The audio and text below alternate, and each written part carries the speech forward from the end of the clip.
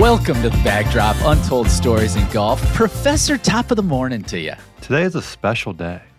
It is. We've got, I'm very excited for everyone we're having on the pilgrimage and to talk about that. I think it's so easy to lose touch with how special some places are after you've been there and you've been away for a while. So I'm looking forward to getting interjected and also behind the scenes so people can know how the meat's made. We haven't been on with each other for a couple weeks. So I feel a little out of sorts, but man, to get to talk to you, see your face, do this again, pumped. I woke up with an extra pep in my step for those two reasons. One, haven't seen the professor on this little screen. It's very little today because we got so many guests joining us, but I haven't seen you in a while. Haven't been able to catch up. Definitely excited to talk about one of our favorite places, both personally. I think NewClub would not exist if it weren't for my experiences, your experiences, and others that have been to the home of golf in St. Andrews. So yeah, this was an easy one to get jazzed for today and to hear other people's experiences and perspective. I think one thing is, it's always been interesting to me of when people come home from Scotland and the home of golf is that, there's that cliche of get in the cart for somebody's round, right? Someone in the card room is kind of walking you through your round, or you're at the water cooler at work and they're walking there and you're just like, oh my God, when's this going to end? But when people are talking about their experiences at the home of golf, it's my favorite thing to listen to. It really is. I just love hearing about how, and I think it's partially due to that shared experience that you reflect on what it meant to you and everything. But this truly is one of my favorite things to do, is to hear people talk about St. Andrews. So the pilgrims, the first 8 are 7 of them are on time and with us. The first 8 should be with us. We'll see how it works out. But I'm really looking forward to it today. Before we get to the fact today, you just brought the word pilgrims. Pilgrims had to travel. You still haven't told me about your little travel scenario that happened where the greatest people on earth live, which is the Midwest. I believe you had some travel with difficulties too. Yeah. You're talking the summer medal. That's true. You haven't seen me since. I haven't seen you. Let's just say the people of the Midwest, you're right. They deserve a shout out. I'll give the abbreviated version of the story. A lot of plane issues. I think similar to getting in the car. What airline? At the Sioux City Airport has exactly one airline that flies. And the only reason they have one airline is because they have a government subsidy to keep it open. It's United. Yeah, that's your problem. And then you know what? The people of United handled it well, Kevin. I don't want this to be a stain on United Airlines. They handled it the best that they could. But I'm in line like everybody else trying to figure out how I'm going to get to a family vacation in South Carolina from our summer medal, which was at Homer, Nebraska, Landman Golf Club. Shout out Landman. Incredible experience. And it was just a mess of a scenario. And there was a light that wasn't working on the plane. And then they couldn't get the crew. I think they shifted the crew to the only other flight that goes out of Sioux City that day. And this very nice of Taiwanese heritage, but lived most of her life in Storm Lake, Iowa. Very nice woman is standing there, and she's kind of eavesdropping on the staff and what they're saying. And that's what we do in the Midwest. We're eavesdropping. and I'm trying to facilitate. Okay, am I going to get on this other flight out of Sioux City? What's going to happen here? And she said, "I've seen this before." And she called her husband, and I'm listening to her conversation. She called her husband to get to Omaha because she knew she wasn't getting out of Sioux City that day. And she had to be on the West Coast and she was flying through Denver like I was, blah, blah, blah. All right. So the story, she hangs up and I say, ma'am, I'm sorry. I just overheard you. Are you headed to Omaha? Because I found some other flights. Can I go with you? And she looked down and she saw my golf clubs and 2 other golf clubs from 2 other NewClub members, Josh Burliant and Alex from the West Coast. And this is Midwest kindness. She looks at me, she goes, "Are these all yours?" I said, "No, these are, forget about, I was ready to Larry David throw these guys out. I'm just like, no, don't worry about them. It's just me, ma'am. You just got to worry about me right now."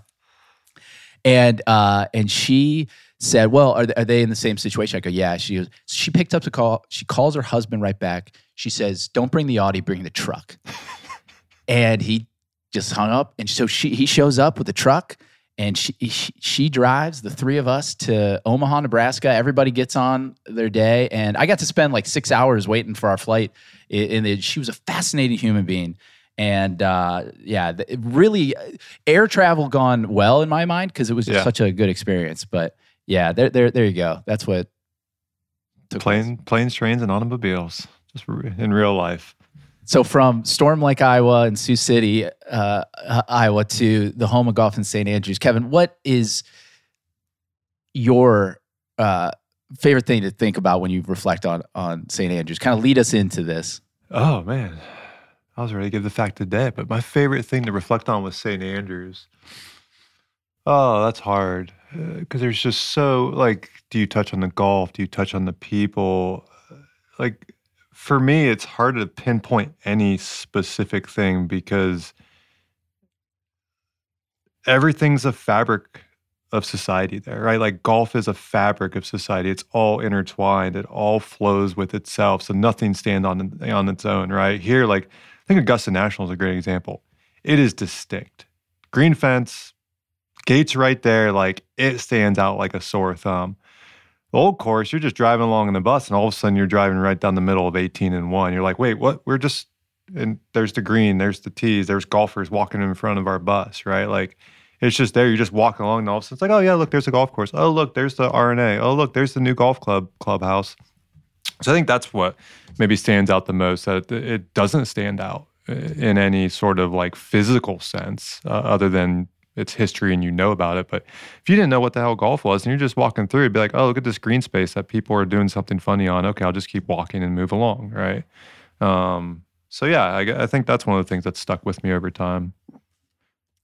Did you want to get to a fact? Do you have fact of the day? Is yeah, it we got to keep to our subject. Yeah, we're gonna go away from the health stuff and all that because it's St. Andrew's Day, right? Today is about the home of golf, so we're gonna go there. I'm gonna read a couple phrases, see if you can pick up on something. So I got 5 phrases. There's something compatible, similar about them. All right. So first one, no devil lived on.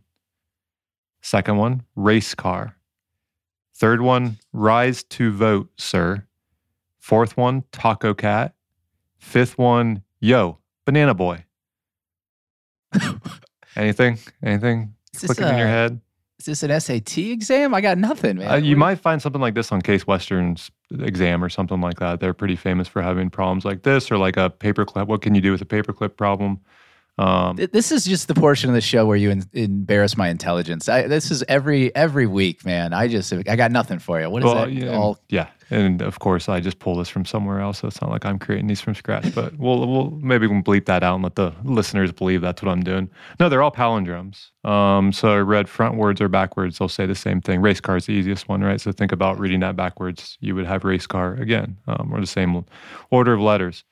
St. Andrews Golf Course is a palindrome with par. So if you started on 1 and played through 18, or you started on 18 and played it backwards, you would see the same sequence of par. So 4-4-4, 4-5-4, 4-3-4. Then the backside goes 4-3-4, 4-5-4, 4-4-4. And that would happen both directions, which obviously isn't purely random in this case. That would be pretty much random on like a normal golf course because they're not designed frontwards and backwards. But for those that know the history, I'm not going to go too deep here because I would definitely get called out by historians of being wrong in some of the nuances. And probably we got a historian on the pilgrimage too. Yeah, he could call you out. To keep it at a generalist term, which I think these are all accurate, right? Originally, well, most people know the course can be played both directions, and historically, I think the original, maybe semi-original direction, well, we'll get to the original thing, but like in terms of the current 18, it often was played the opposite direction.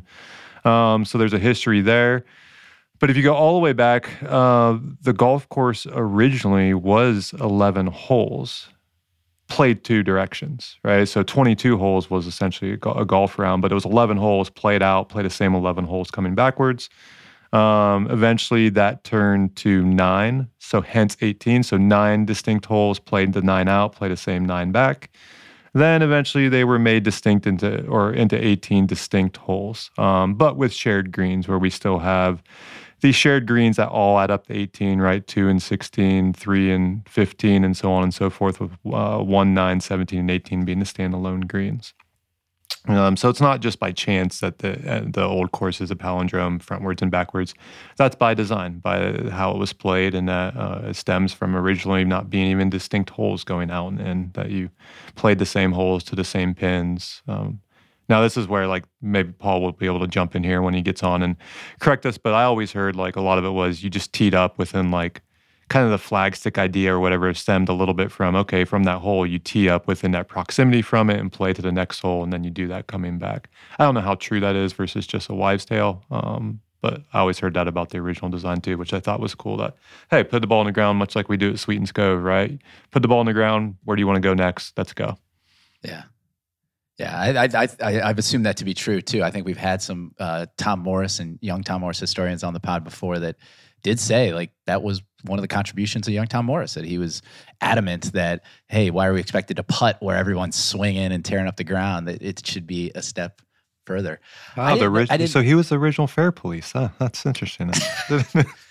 And he was a talented golfer. Are we surprised by that based on the current day's top golfers? The world's original Patrick Cantley, I guess. I never thought about the old course as a palindrome. Thank you, Professor, for always bringing the heat on your fan facts of the day. Should we get to this crew? Can we let's get it. I mean, we've already done travels. We've made them sit through everything like that. That's just awful. Let's get to some stories about the old course. Before we do, let's thank our sponsor of the podcast this week and this month, all leading up to our Founders Cup at Big Cedar Lodge. Thank you to True Temper, the #1 shaft in golf. The True Temper team will be with us at Big Cedar Lodge in October for our annual Founders Cup, where the Chicago team is just, they're taking a licking the last 3 years. And then the last year was tight at Bandon Dunes. They lost by 1 single point, but they got to, let's see if Captain McCartney is ready to rally the troops at Founders Cup, because they need it, because they can't go 4 years in a row. That's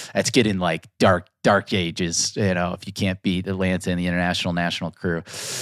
Thank you to True Temper. We'll see you guys at Big Cedar. And now, Professor, without further ado, on to the show. Let's do it. Members of the inaugural pilgrimage to the home of golf in St. Andrews, welcome to the Bag Drop. Thank you very much. Thank you. For those that aren't on our visual, I don't know if this hits visual, it'll probably be on YouTube at some point, but John McCabe, Jen Powers, Paul Wellman, Stephen Toira, Captain Thomas McCartney, David Schaefer, Tony Capernegro. Hey, who are we missing, guys? Harry. For those that are listening, familiar with a Chicago legend, Harry Leipzig is expected to join us. So if you're tuning in today to be with Harry Leipzig, hang with us. The Taylor Swift of NewClub Golf Society will be here.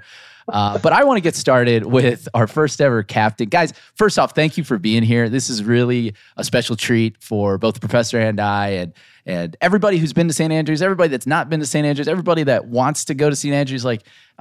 These are really fun for us. So I want to get started with Captain McCartney, who was fully intentioned to be our first captain that was nominated and ratified as part of our golf society. And he was on our first pilgrimage, which I thought was very apropos and special. And Captain McCartney, thanks for being here. What are your give us kind of a lasting memory that sticks with you from this first experience, being our first captain over there? Well, Matt, Professor, thanks for having us. And thanks, everybody, for listening. I'll try and keep it short. My takeaway from this opportunity, it was exciting when we first started talking about it a year and a half ago, that this might be a feasible option within NewClub, and seeing it come together. I think we've got some things that we can work out, some kinks for future pilgrims. But I looked at it as an opportunity to kind of have a do-over from my first experience at St. Andrews. In 2012, the summer I was invited to a wedding in the Midlands of England, and as a Midwesterner, was flying into Manchester Airport, and I thought, well, I'll just get a rental car and maybe swing up and see the old course. Not thinking about, it was 4.5, 5 hour drive to get up to St. Andrews from Manchester.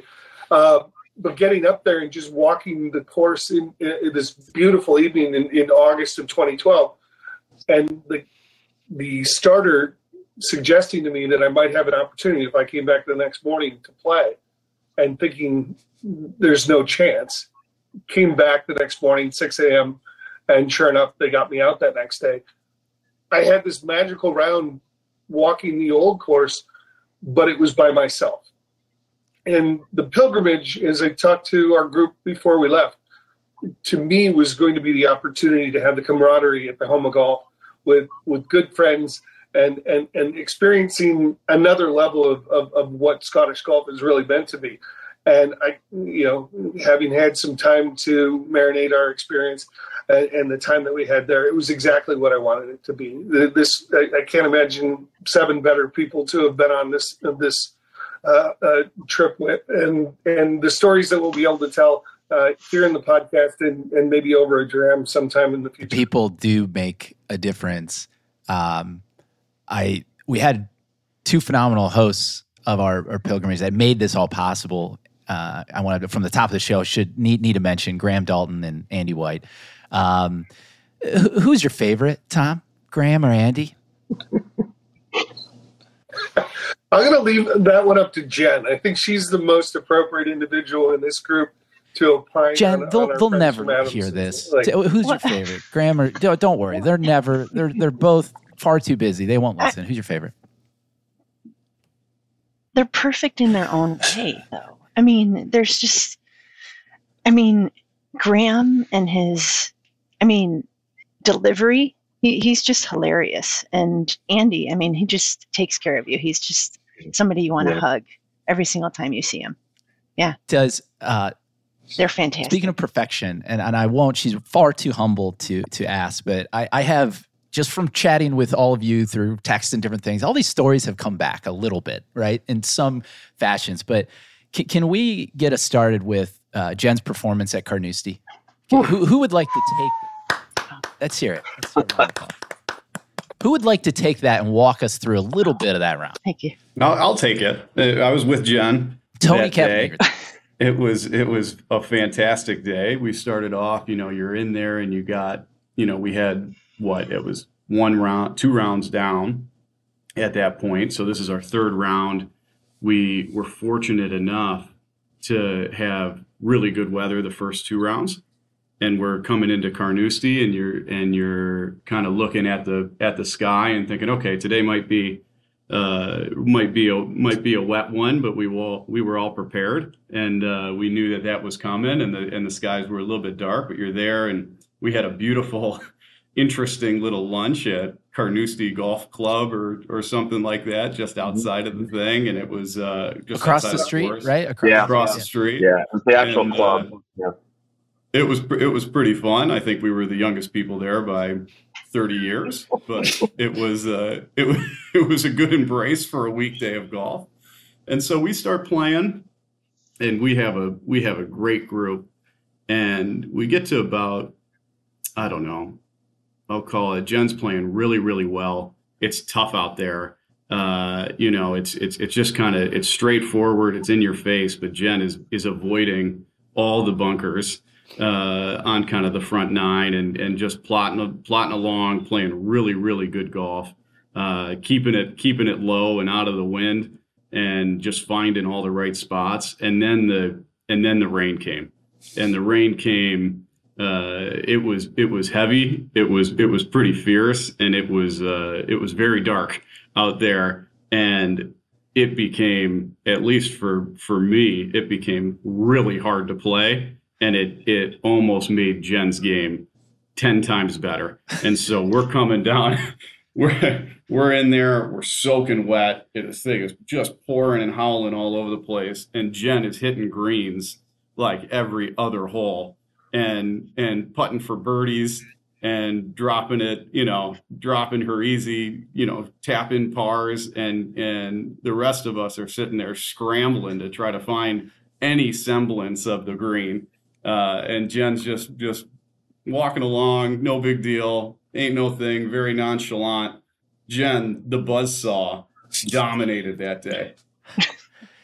Jen, do you recall what was the final score, and what was your differential on your handicap? Because I played with you about a week after, maybe a little more than a week, and I don't remember you being a 16 that you had to play 2 of the day. So that must mean a significant differential. Do you know what it was? Was it? So I scored an 87. Bravo. Bravo. It was. I think I was given 25. So I had a net 62. There you go. There it is. It was special.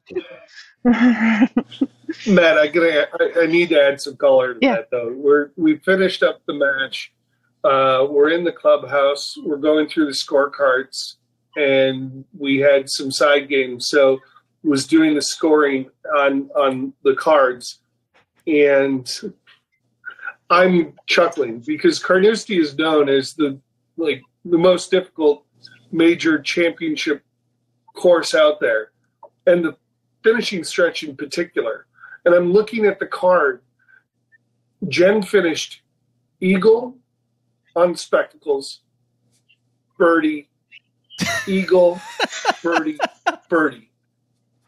She's 7 under the closing 5 holes on the toughest stretch of championship golf there is.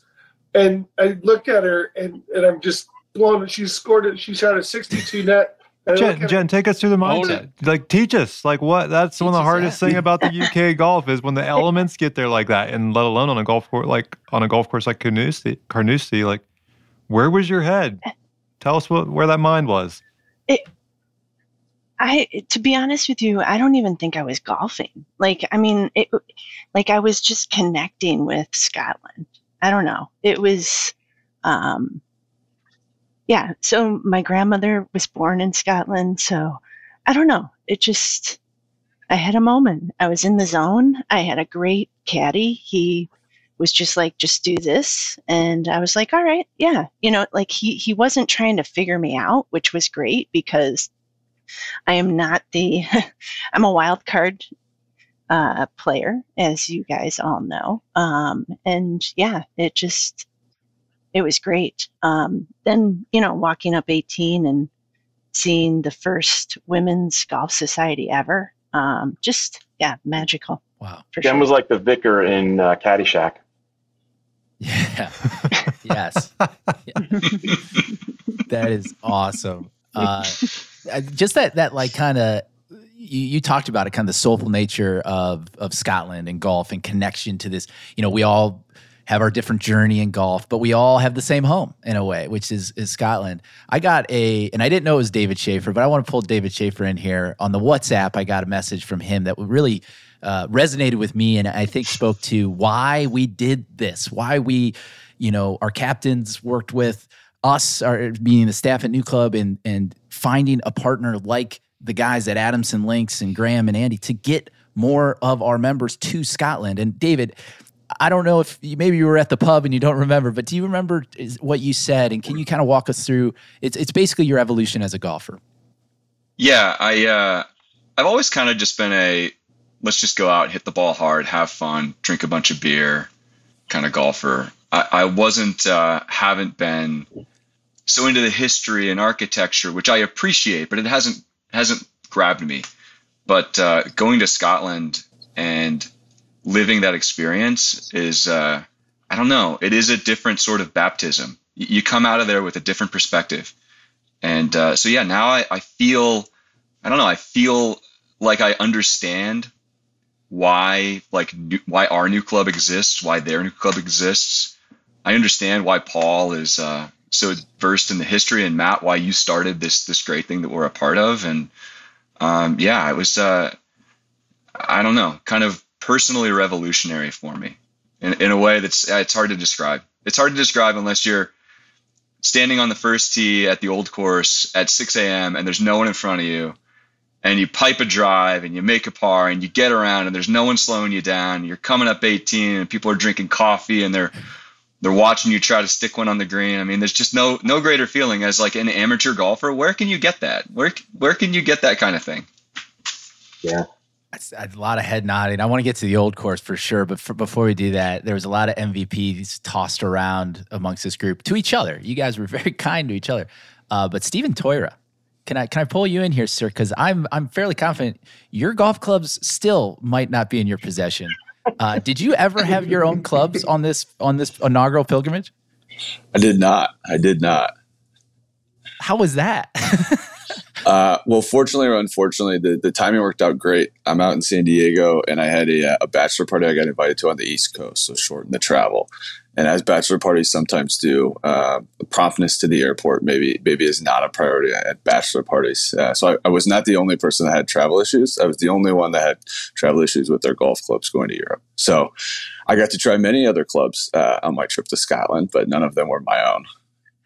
When shit like this happens and somebody handles it the way that it sounds like you did, it's just everybody here said that you were just so positive about it. You just like, yep, what are we playing with today? Let's head out. Yeah, that's so cool, man. Just kudos. Thank you.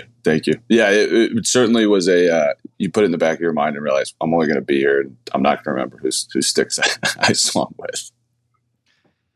Paul Wellman, you've mentioned him a couple times. You've been to Scotland quite a number of times, and as many of us alluded to here, you just have this deep appreciation for history and reverence for the game, which I've always really enjoyed all conversation with you. You've been on this pod before as a featured guest about Harry Collis, a Chicago golf legend, and I was curious from your perspective, this pilgrimage with this group.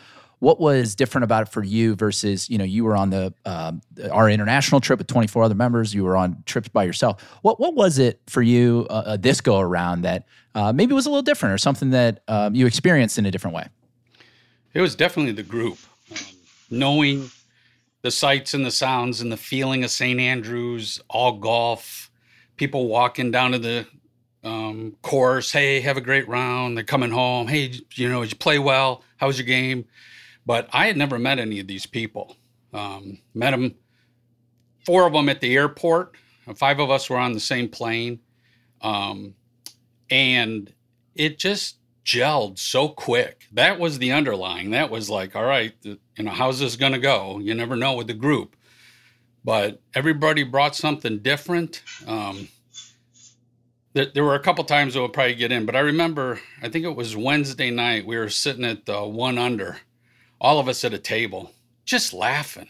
And it didn't matter who you were sitting next to. The conversation was bouncing back and forth about golf and about life and just swapping stories. And so that camaraderie, that hang, that really, I came away with an appreciation. That was so cool.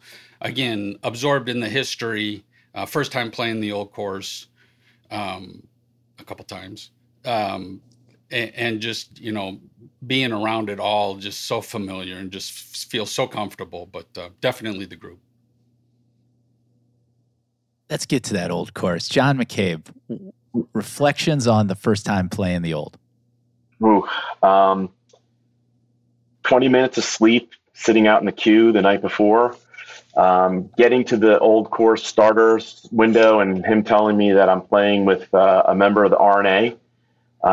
Having no food and getting to the first tee, and the member of the RNA is this rich guy, Joe, who just sold his company, and he's like, "Hey, we're gonna gamble today, $5 or £5 a man. You in?" And I'm like, "I guess."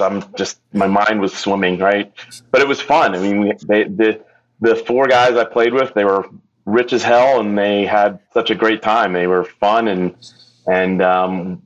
unfortunately we lost the match, but we were in it until the turn, until I kind of lost all energy. But it was just amazing. I was so worried about my tee shot on 1, and then I had to worry about gambling and helping this guy win a match. It was just fun, just amazing. Anybody else jump in here? What stories from the old? I think there was a kilt gentleman at one point. Other tales? Jen? Yeah, the kilt. Yeah.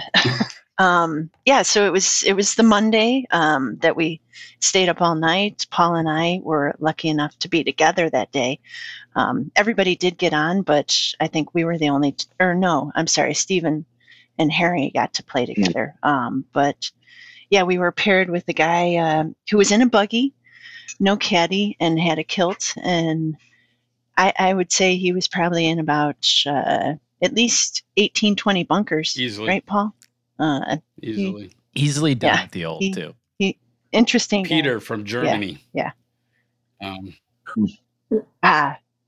With the out nature of the course, we were coming out on the 5th green, and the 3 individuals I was paired with look over, they see this individual, and I think uniformly all said, no self-respecting Scotsman would disgrace his heritage by wearing I was just that thankful god-awful later on outfit. when I told my caddy he was And then from I saw Germany, Jed he was wasn't in the an group. American. I was like, all right, he's not one of us. We're clean. Sorry, no guilt by association here. Yeah. Tom, you caused But then some we also had some minor damage to like a pretty beat up old vehicle or something, right? Oh, I didn't see it, but I heard some story about Well, something. There's Let's get only some two tee shots. Yeah. Well, there's a couple tee shots that could occur, but I'm guessing 18 of the old. no. Oh, I Yeah, temporarily it was forgot about your ball flight. I temporarily forgot. how nervy is that first tee shot, by the way? I mean, for having 130 yards of width out there, that's a little nervy. Uh-oh. And look who we have here. Ladies and gentlemen, listening Oh, to the pod, yes. we have the first of our hosts in St. Andrews, Mr. Andrew White, his Sunday name. Andrew, thank you for being here. Afternoon, guys. How is everybody? Awesome. Great. Good to The see man, you. the all. myth, the legend, Andy White. Yes. Andy, right off the top of this show, we asked Jen who was her favorite, Graham or Andy. I told her you probably wouldn't listen to this, but you'll have to listen because we're not going to tell you what she said. Fair enough. Fair enough. I mean, Graham was the team captain for Jen, so I understand. I understand, Jen. But Let's talk about this. You're my teddy bear. You're my teddy bear, Thank Andy. I'd give you a hug any day. Any Let's day. talk about the competition of the pilgrimage, which I think anything within New Club, we always have a competitive spin to it, right? Golf is a game that is to be played and scored, and match play is obviously what we're very passionate about, and that comes from our friends in Scotland. So, Andy, what were your kind of tell us from the captaincy seat, right? You guys were I don't know what we call you, sponsors or what it was, but you guys were helping lead teams, Graham and Andy. How did you feel about your team that week? And give us your interpretation of the competition for the pilgrimage. I mean, I felt incredibly let down by my team. It's probably the best description. So, He's not bitter at all. yeah, absolutely. No, not at all. Not at all. I don't know what you've covered, but there was redemption at the end of the week for everybody, so that was fine. No, the team format worked very, very well. So you guys had split into two teams. Graham and I decided to, rather than have Team Andy and Team Graham, go Team Old Tom and Team Young Tom. The bearded old man that I am took Team Old Tom, and it just created an extra element of tradition and atmosphere from St Andrews, and passed that on to the guys there in the group. It worked out well. Andy tried to trash talk us and intimidate us, but it didn't work. So the young Toms prevailed. For those keeping score too, it was John, Jen, and Paul, correct? And Tony. And Tony. And Tony was the fourth member of that team. Yeah. So, having Harry on your team right away, I mean, it's going to be tough to wrangle him in. But Harry, as you might notice, Andy, Harry's the only one missing from this reunion tour. But maybe he might surprise us. We'll see. You never know. You never know, guys. On the matches, though, I mean, it was pretty close, the whole thing, and you know, Tom is so gracious, so it's hard to really rub it in his face. But you know, it was a hard fought match. All the matches were lined up pretty good. Only Jen really dominated her games, and it's tough. It's tough to go against Jen, and so our team, you know, was victorious, and we enjoyed a good gin and tonic out of the Quake, and in big celebration, and it was fun. Where is the Quaish? It's at my house. I'm in my Detroit office today, so unfortunately I didn't bring it with me. I should have. That's oversight.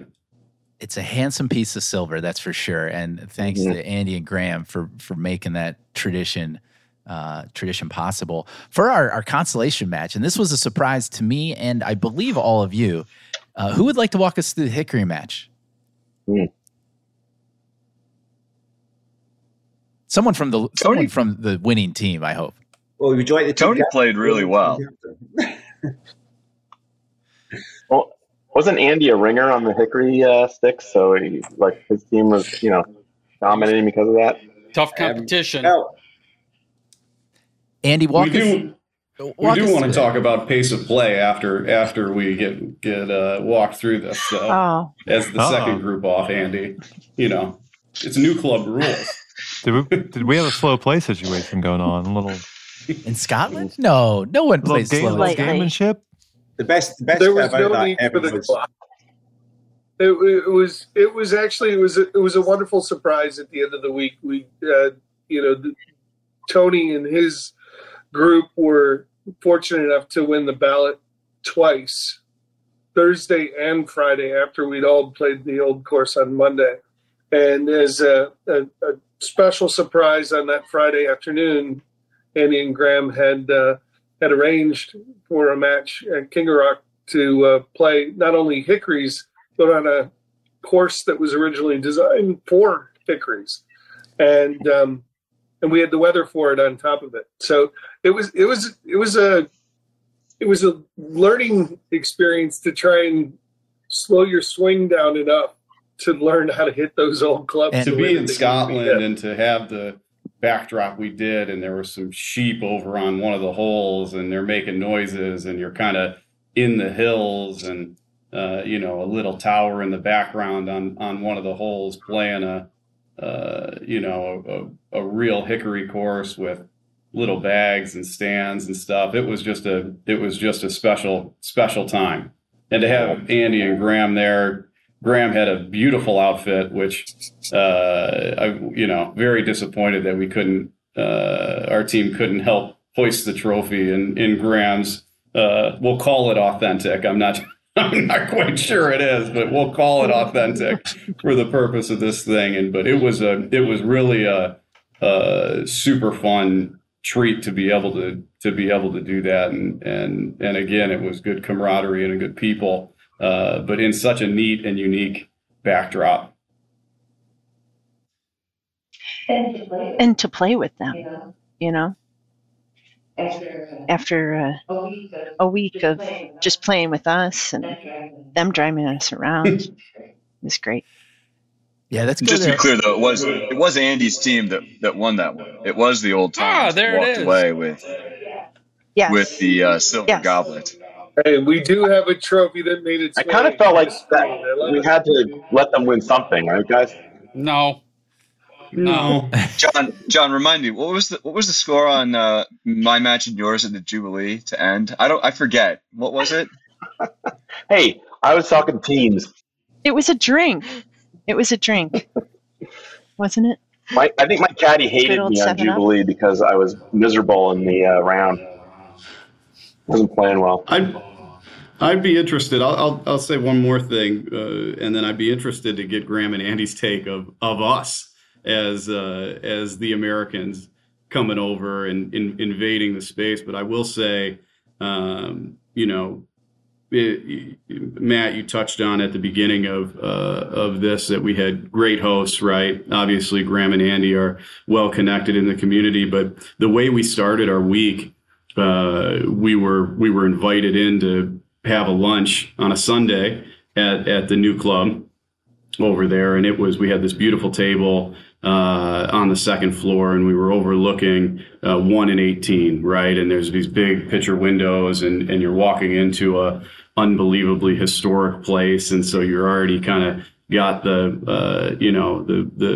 tingles of excitement of, okay, we're here, it's history, we're right on 1 and 18. You're looking over those things, and since it was Sunday and Professor nodded to it, how golf is woven into the fabric. We're sitting there at lunch and just kind of talking, and all of us kind of in awe, looking out at this beautiful sunny day, and just the whole community with dogs walking and people kind of moving around and all over this beautiful green space. And it was at least for me, it was a pretty surreal opportunity to kind of check out what was going on and understand how important and ingrained golf is over there. It was really a fascinating thing to have, and we wouldn't have been able to do that without obviously Andy and Graham's help on that. And so it was a wonderful way to start the weekend or the week, and a really exciting way to kind of get to know each other and get going. Yeah, one of the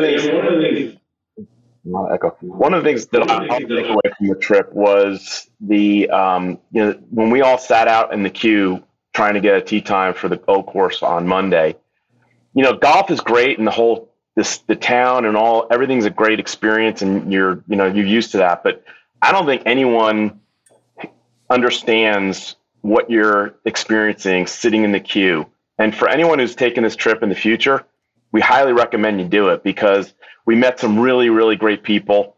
It was, no sleep. You talked all night and joked and had a good time. Although Harry and Steve did sleep on the ground. I heard Harry had no problem getting sleep. No, not at all. But what an experience. I mean, we met there were two young guys from California who were, one caddied at San Francisco Country Club and Olympic, and just the stories and the people you met. And we had a lot of laughs. And, I think that's one of the most, prolific memories I have from St. Andrews. And it was the first day out, the first day that we were all together. And it really, I think, helped us get to know each other a little bit better too.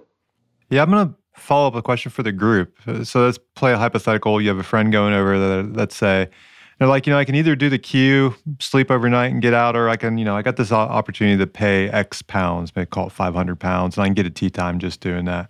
What's your advice for them between those two options? I would sit in the queue. You sacrifice a little sleep, but it's so worth it. I mean, it's just an experience. Queue. Save the money. Yeah. Queue.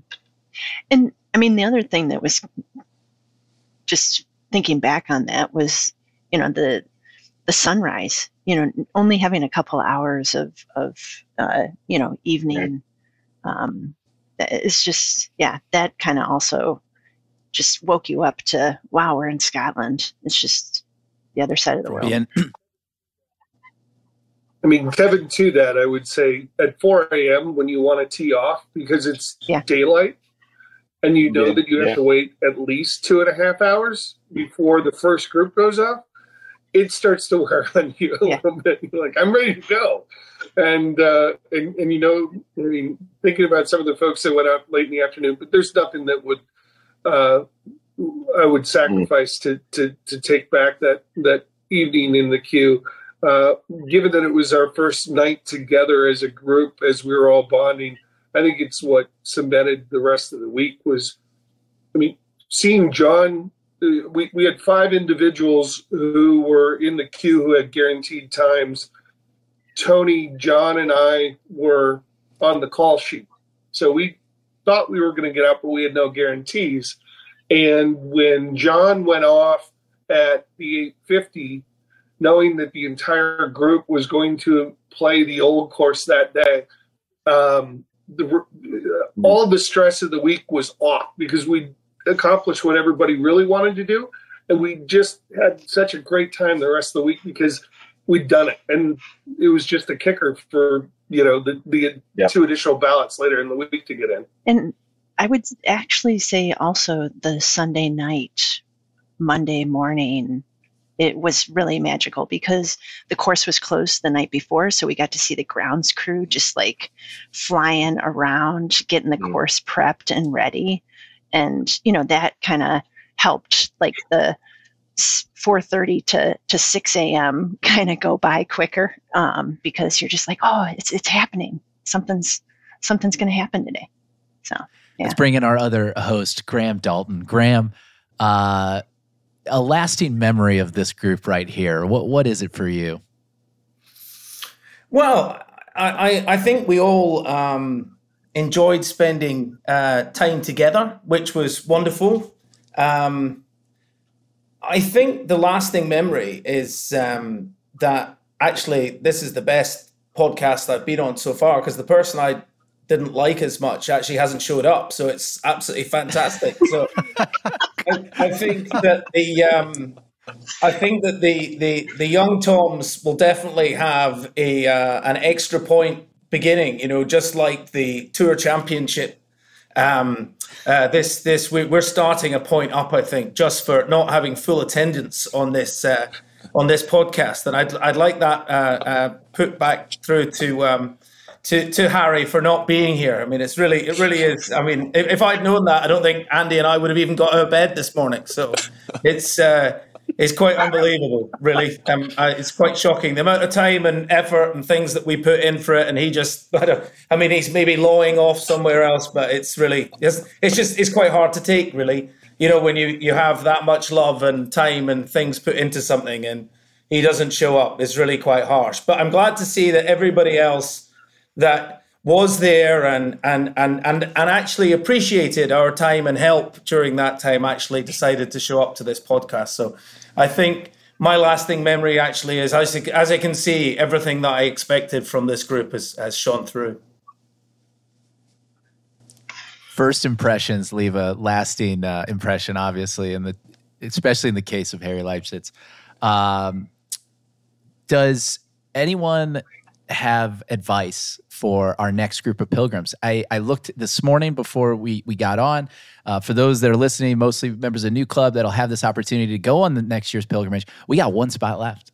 I saw this morning that those have gone very quickly. So if you're listening, there's that spot available, and it's a great group of I think another kind of serendipitous piece is Tom was our first ever captain nominated in Chicago, and Scott Ford was our first ever captain in Atlanta, and Scott is going to be on this next trip. So in a very similar way, we kind of have that little bit of tradition that carries from our club over there as part of this journey. But what do you guys have for advice for Scott and the 7 others that are going to be making their way? I'll go first. I'd say make sure you plan on maybe going out earlier, staying a little later, and playing some of the other courses in the area.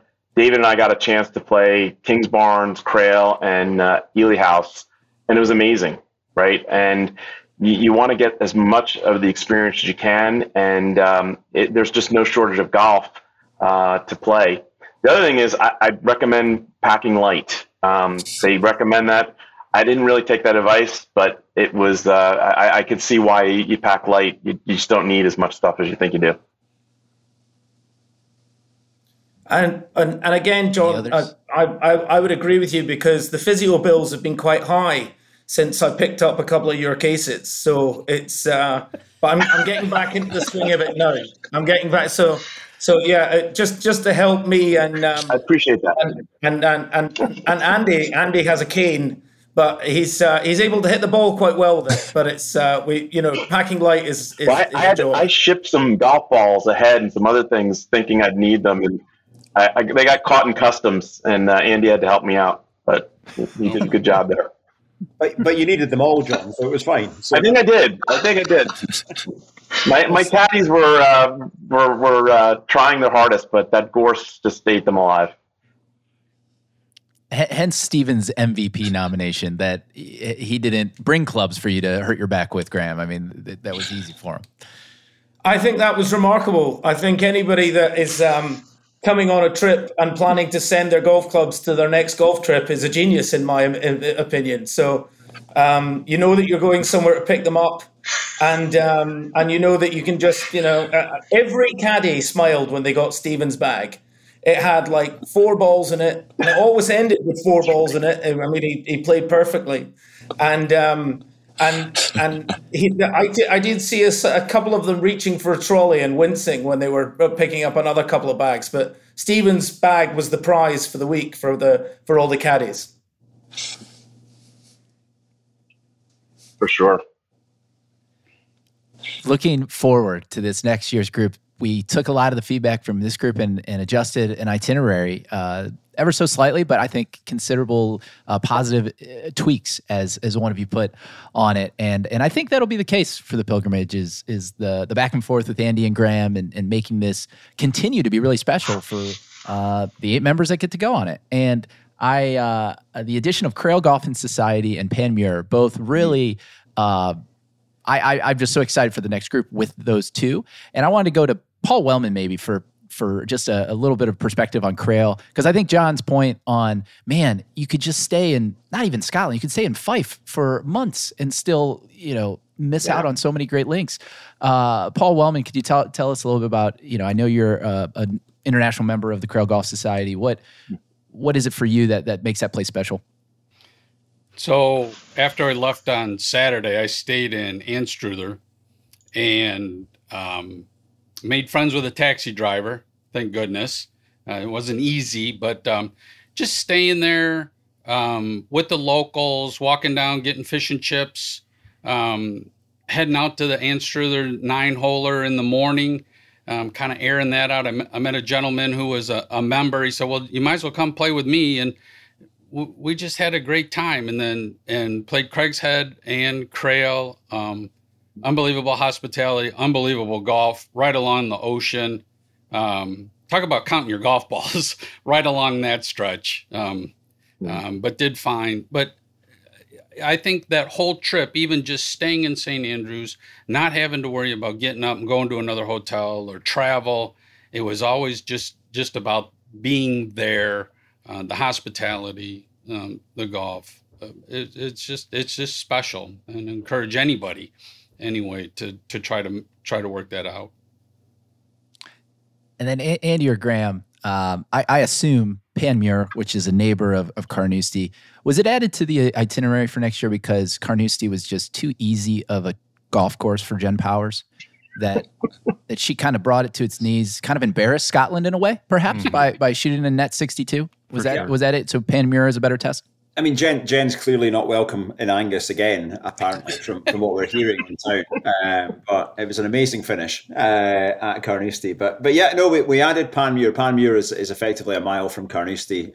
Graham and I are both fortunate to be members there, but it's a phenomenal traditional links course and we're playing that in the morning before Carnoustie in the afternoon. It's where Ben Hogan practiced for the Open before his one-time triumph at Carnoustie. He was one and done. It's got some amazing links holes on it. We'll have some Kumul, which is a very alcoholic putting mixture at lunch, and before braving Carnoustie and see if we can follow in Jen Powers' footsteps.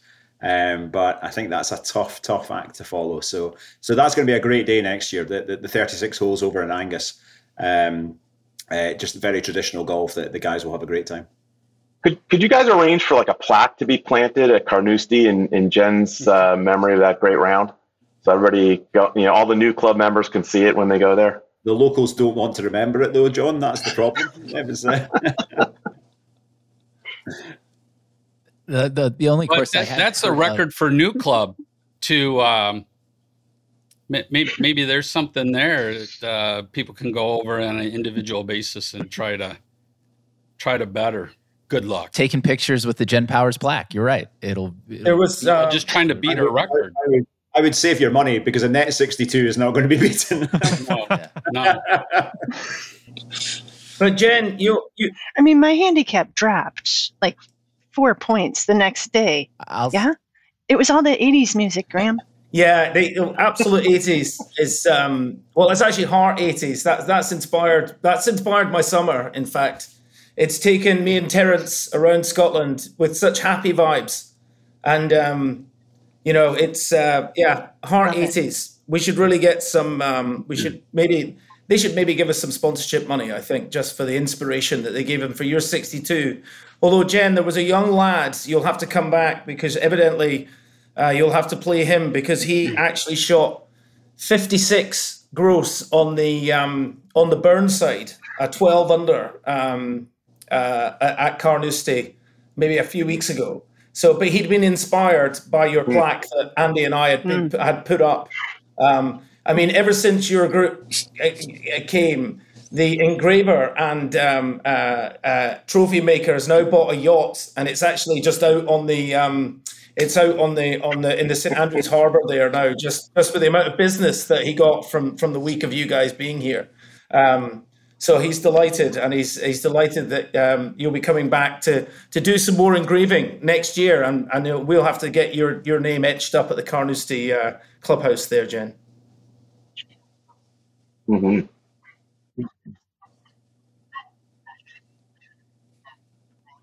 Well, and Matt, just to speak to the hospitality of Graham and Andy, in honor, while the plaque is in the works, Right. in the moment, they delivered a double rainbow in honor of Jen's above and beyond incredible round. I mean, that was the magic. Was just See, it's basically Andy's farm stock. He's a bit of a weather talker. You know, he can just magic things up out of nowhere. And it's unbelievable. Perth farm boy, unbelievable.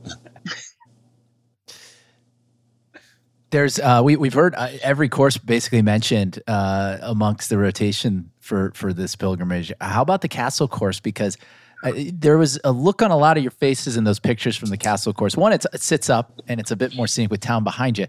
But you guys looked to be having a good time. Was that a boozy lunch, perhaps, that contributed to that? Or who would like to kind of give their thoughts on the Castle course, which, frankly, I think a lot of American visitors don't necessarily circle on the calendar for whatever reason. But what are you guys' thoughts?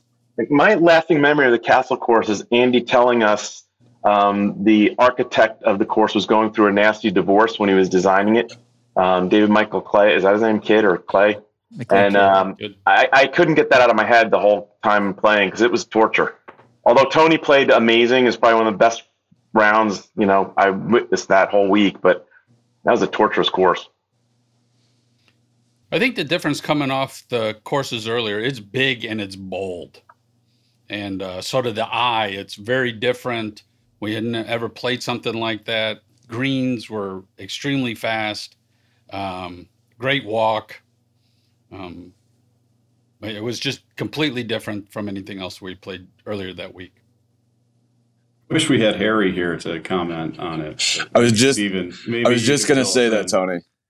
Yeah, I think one of the big things is the elevation change. You don't really feel any as you're playing the other courses, and then you get there and it feels massive comparatively.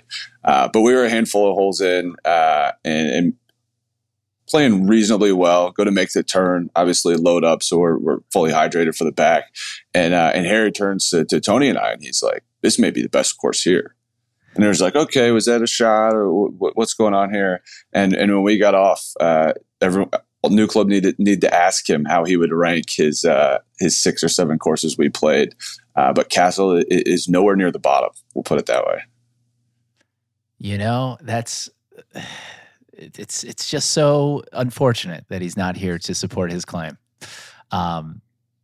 That's not surprising, however, from other rounds I've played with Mr. Harry. Can I ask about the closing dinner? Because I think, Tony, you gave some very nice comments that almost gave me a little goosebumps thinking about my own experiences at the New Golf Club and being able to sit there and your lunch.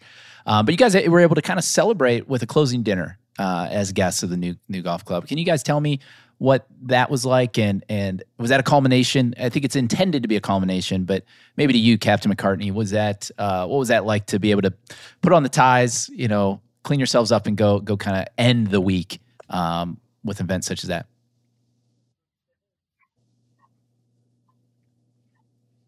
No, the whole week was special.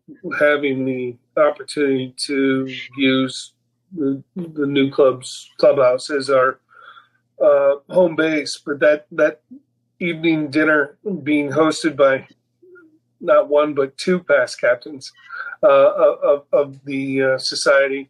Graham was very gracious in song. Captain Ronnie regaled us in the history and gave us a tour of the facilities, and just the opportunity to kind of put a nice bow on what was an absolutely fantastic week. Anyone else closing comments? It was special all around. Maybe Andy White. Eddie, your lasting memory from the group? Lasting memory from the group was it was a great fun week, great bunch of guys. Always interesting to see relationships develop over a week because not everybody knew each other. I think it was John that said, the going in the queue on the first night was inspired, mostly because it was my idea. It was, but no. To be honest, it was a great fun week. It all went well. Everyone played great golf, great friendships for life. I think it's an honour to be hosting you guys on an annual basis for your pilgrimage, and we look forward to having more fellow members over from the New Club to visit our shores and experience what these guys have been through. You mentioned fellow members, and Andy being one of our international members, which we're very proud to have you in our membership. Mr. Dalton Graham, there's been a petition signed by these 8 individuals. Mm-hmm. Even Harry signed this thing to make you an international honor member of NewClub Golf Society, and we'd be honored for you to join us. We just need you to fill out an application. That's all. That's all we need. Not a chance. We just need 10 minutes of your time, Graham. That's it. Well, firstly, one honor. That's very, very kind of you. And everything I said about Harry, I mean. So I'm not taking that back. And if it's only 7 people on that petition at the end, 7-1 still wins.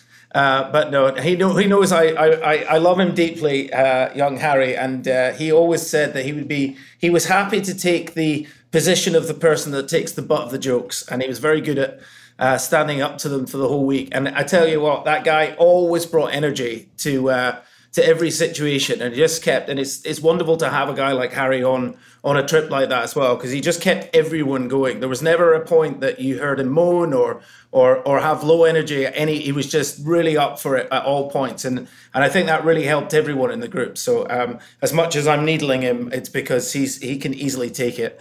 No, I'd be absolutely delighted to get Andy to fill out a form for me.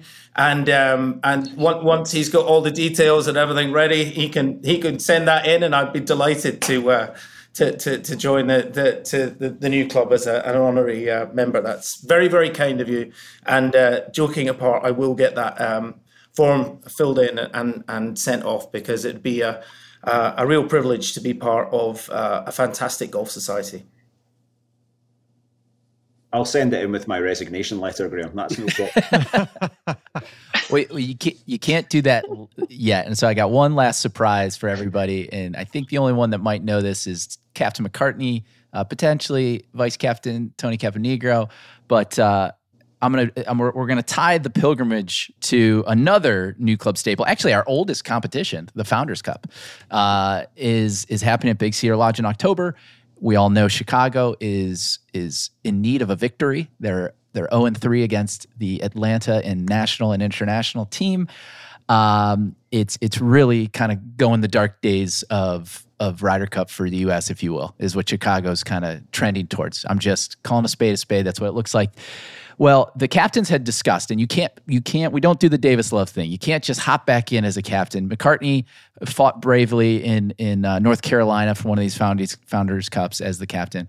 But the vice captains have all nominated 2 new captains for our annual Founders Cup. And on one side, and this is our first international captain, and Andrew White, they would like you to lead their team into the Founders Cup at Big Cedar Lodge. Oh my word. I take it this decision was made by the Chicago chapter. Absolutely not. Absolutely not. You have a surefire way to lead yourself to victory, guys. Guys, I'm honoured. What an honour. Thank you very much. I'll do my best to make it 4-0, I think is the way to go. So And that's not the surprise. The surprise is who you're up against, because the captain of the Chicago team going into this year, with Vice Captain McCartney probably on his side and a few others, he'll have some help. The captain of the Chicago team is no other than Harry Leipzig, who will be leading the Chicago team into their 0-3. So it's Harry versus Andy at the Founders Cup. Can't wait. That's going to be messy. That's tremendous. That's absolutely tremendous. So, can Harry not play Jen?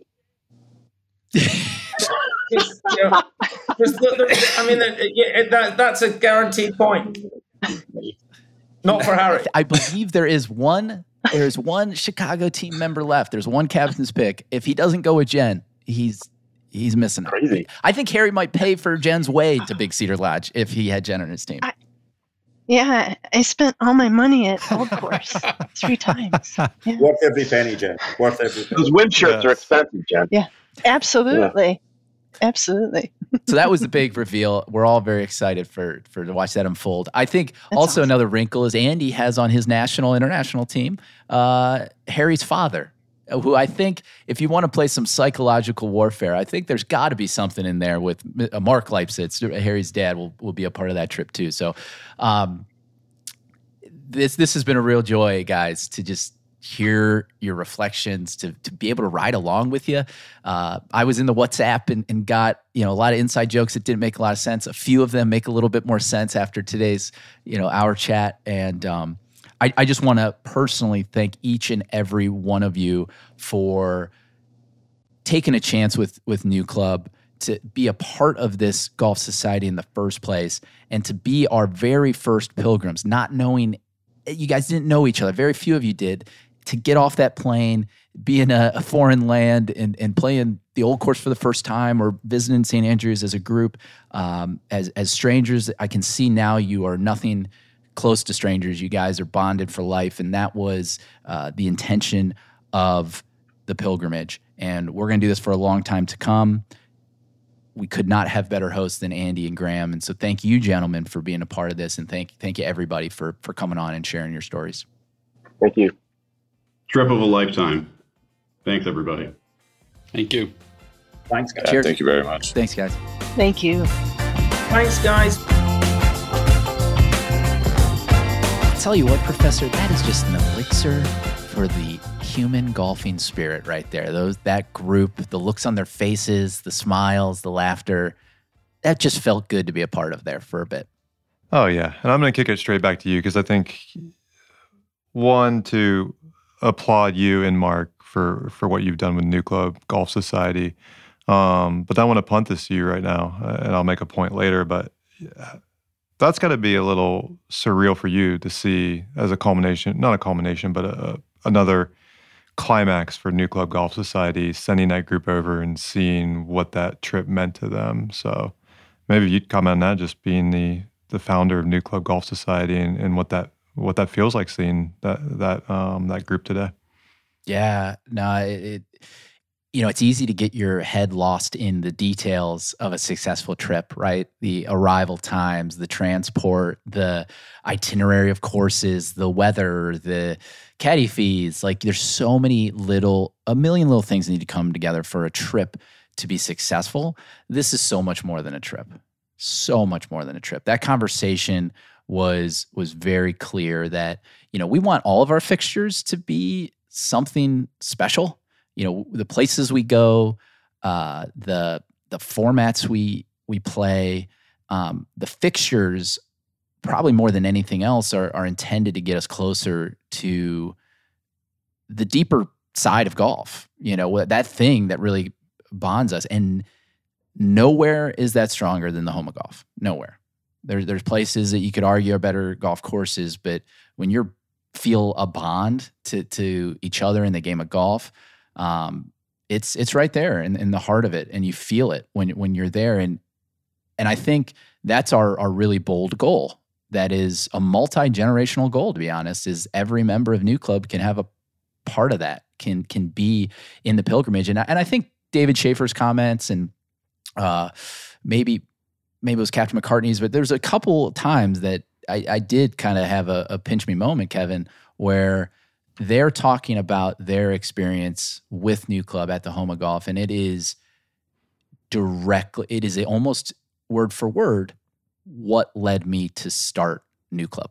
Mm-hmm. And so to think about it in those terms of like this origin story we have, which I don't want to say I'm unique because I'm not. Everybody that really does truly love this game, they find something over there. There's something that clicks, and you feel a part of golf, and now a part of a club. And I think that's what this trip was always about. Is forget about all the bullshit that you have to deal with this game, right? It has its flaws, and we especially have many in the U.S. that we need to do a better job of relieving the game from, and the best way to do it is to go over there, experience it in its purity. Andy and Graham get to see it every single day. And I think one thing that my conversations with those two guys have helped me realize is they sometimes need the reminder of seeing visitors come and experience that, because they're like, oh yeah, this is special. What we have, we can't take for granted. And it's, I think, their duty, and they feel that, to spread that to every visitor that comes. And that's why it's been such a perfect partnership with them as hosts, is they've ensured that. And that's not easy. That takes a lot of commitment and time. So yeah, it's pretty deep for me, and now I can see it. It's deep for them too. So just grateful that we just get to be a small part of so many people going to St. Andrews for their first time. Yeah. Well, there's a lot of us that are grateful for what you and Mark and everybody involved with NewClub have brought to the game and brought to to those of us involved. And you brought up the idea of, bond and experience there in your reflection on the day. And that's one of the things that stood out to me with this group. And I think about this in terms of our trip over there in May of, I guess that was 2022, last year now. And the queue. And I might ramble here because there's the whole queue experience just brings up so many thoughts on life and golf to me. But the one there is like, one of the ones that resonates there is like, man, don't take the easy route and like say yes to experiences, right? Because it is so easy to go pay the $500 to get a tee time here and there. I mean, think of the transactional nature of American golf, of like, I become a member of this club, then I can go pay to be here, and I can go pay to be there, and I'll just pay my way on here. And yeah, we can go play Oak Hill tomorrow for $1,000 per person, this little tournament they're running. You can do this and that. Nah, man, don't take the easy route. Like, you're just wasting experience. You're wasting air and breath by doing that, right? Like, stop paying for guarantees. Stop paying for efficiencies and those things, because you're actually choking away the reason we're here. We're here to live, right? We're here to live and experience. So stop paying to rip that away, right? The queue, that I would never trade. Someone could say you could pay $1 to get out of that queue and do that. And now, knowing what I know, having sat through that with that whole crew when we were there last year, like you couldn't pay me to give up that experience. You couldn't give me money to give it up, because that's what it's all about. Even if we didn't get on the old course, I know this is contradictory relative to what we say about the old course, like you have to play it. Even if we hadn't got to play it, the sitting through that experience in the queue, going there, sharing those experiences, stories, laughs, talking about life, talking about this, watching the sunrise, it would have all been okay even if we hadn't got to play the golf course. Life would have been grand anyways. We would have had a blast that day. We'd have laughed. We'd been kind of sulking a little bit, but you know what? At the end of the day, it would have all been okay. So say yes to the hard stuff. Like, lean into it and just embrace it and just enjoy your time around other people. That's so well said. And I'll add to it with, I don't know if you remember this, but the Q group, remember, so 2020 was our scheduled trip. COVID pushed that back 2 years. So our big international trip, which is a little different than the pilgrimage, because we went up to the Highlands and it was a little bigger group, longer voyage, all that. But the pilgrimage is heart and soul is St. Andrews. And that's what's focused on. And I think if you remember, there was this vibe in the bus of the groups that won the ballot. Mm-hmm. And they were like, kind of like sleep excited. In, excited, but they were very safe and rightfully so, to not piss off the group that didn't win the ballot. And so they're like, but that night I remember they all ate together, if you recall. And they were so giddy and they were so excited. And all the Q guys were like, we're gonna go, get a little shut eye, maybe a nap, and then we're gonna grab our blankets and we're headed down. And there was an excitement, but that next night, so it's a miraculous story in itself, because 24 members, everybody got to play the old course. All of us were guaranteed by 8:30 a.m., 9 a.m. We were all guaranteed to get out at some point that day. I think Mark Caldwell was the only one that wasn't guaranteed. Yeah. And he ended up getting it with some members of the RNA later in the day. And it was another just kind of a bunch of little miracles that came together for it. But that next night, it was such a different, everybody's a jubilant, everyone's happy.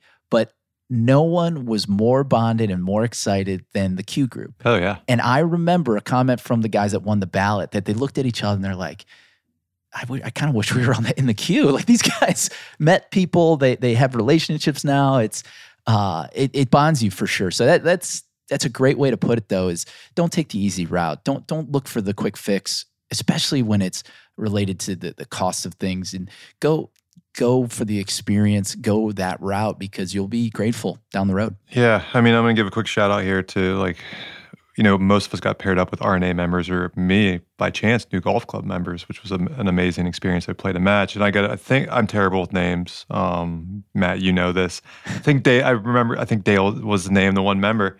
When I went back over to the 150th Open, guess what he did? He came and met Claire and myself at the practice putting green at the end of the day with his wife, introduced us.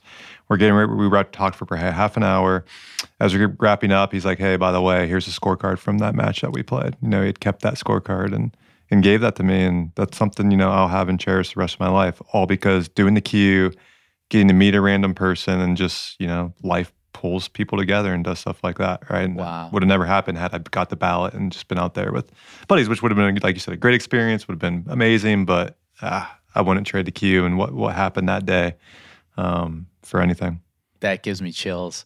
The last comment I had from today, and it made me reflect on a recent guest of the podcast, Gabby Hertzig, who talked about her experiences in Scotland and the Old Course, and is just this idea that I think many of us, with our relationship with golf, it becomes this big, massive thing, right? I think competitive golfers, which you and I grew up that way, it was this big, massive thing that we judged ourselves by, that we good 79 good, 80 bad, like things of that nature. But that spreads beyond it too, of I'm a member at this club and I'm not at this club. I got on to this course, but I didn't get on to the better course. I got new equipment, but I need a new driver.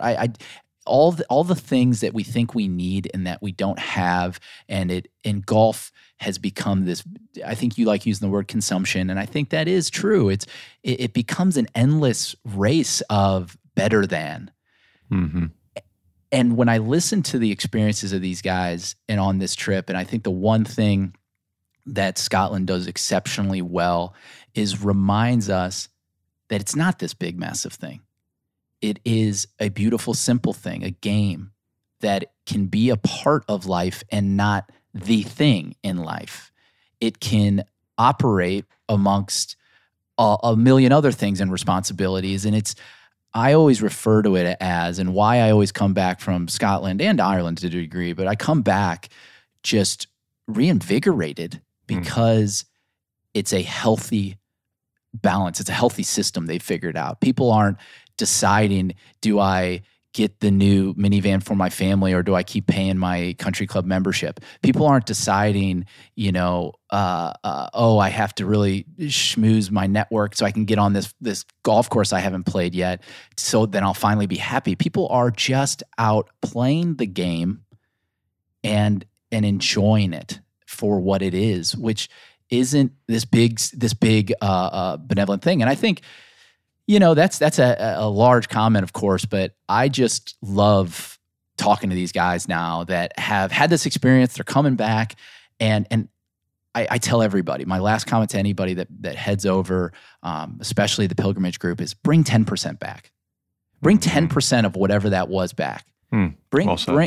Bring your visit to Ely Golf Club on the tail end of your trip, John McKay. Bring it back. Like, what is that? What is that equivalent here? When we're on the summer medal, like one of the things is the summer medal, great example on the U.S. side, everybody's excited to play Landman, the top new golf course in the world. One member said, hey, we got a couple hours before we tee off. Who wants to play Old Dane? Mm-hmm. And everyone says, what's Old Dane? It's the owner's original golf course. And those guys that got up in the morning, paid $20 to play 18 holes or something crazy, they loved it. They were buzzing about it. And it probably connects them closer to the true essence of the game. Now, are all the pictures on social media going to be Landman? Yes. Are all the stories you're going to hear? Likely. But the game doesn't always have to be this grandiose, unattainable thing for the majority of people. It is a beautiful game. And And I think that's kind of the spirit of NewClub, is let's bring 10% of what that is, and that's inject it into our lives. And it's going to help a lot of people. It really was, just both golf wise and life wise. Well said. Well, Professor, thanks for geeking out with me here on St. Andrews yet another time. Obviously, a theme of the podcast. The pilgrimage, as I mentioned, has I believe one spot left. So if you're listening and this sounds up your alley, join them. That crew is going to have a blast in 2024. I'll be frank. You're an idiot if you don't sign up. I'm just going to say you're an idiot if you can financially afford it and the time. You're an idiot if you don't sign up. There's a lot of people teaming up. I've heard a lot of people are saying like, "Hey, you want to do the 2025 pilgrimage?" So there's a little bit of that going on. But just like this group, they didn't know each other. They went over. They had a blast. I would contend maybe do it without knowing someone else in the group. I think the experience there, not that it would be better, it's just going to be different. I think what that does to your mind in terms of plasticity of being around no one you're comfortable with, I think you're going to be able to soak in more if that's the case than if you're there with someone you're comfortable with, and because you won't be able to rely on that comfort at spots. So I would push people to lean into doing it and meeting. Maybe you've met a couple of guys on the trip, but guys that you're not friendly with, give it a run. That's a great point. Thank you to the sponsor of today's podcast, True Temper, who will also be our official partner of the NewClub Founders Cup at Big Cedar Lodge. Professor, I got to ask you, knowing Harry and Andrew White, and knowing the state of the Chicago regime, what do you? Can I get a prediction from you for the Founders Cup coming up? I mean, I'm gonna pass along a few secrets to Andy in terms of. Honestly, it's not a big secret. Just you don't got to do a lot to beat the Chicago crew. Just shoot. Head down. Go about your business, right? Don't try to get too fancy or whatever. Let the golf games take care of themselves. These Chicago boys, they can talk and all that, but when it comes down to the match, hey, all that matters is what happens from T1 to the hole on 18, and I got confidence in that Atlanta crew and the international and national crew. Those are my boys. It's mental. I'll just say that. It's definitely a mental battle, and that's why, hey, who better than for a mental battle than Harry Leipzig? Go get him, Captain Harry. Thank you to True Temper. Thank you to everybody for listening. We'll catch you next time on the Backdrop Podcast. See y'all.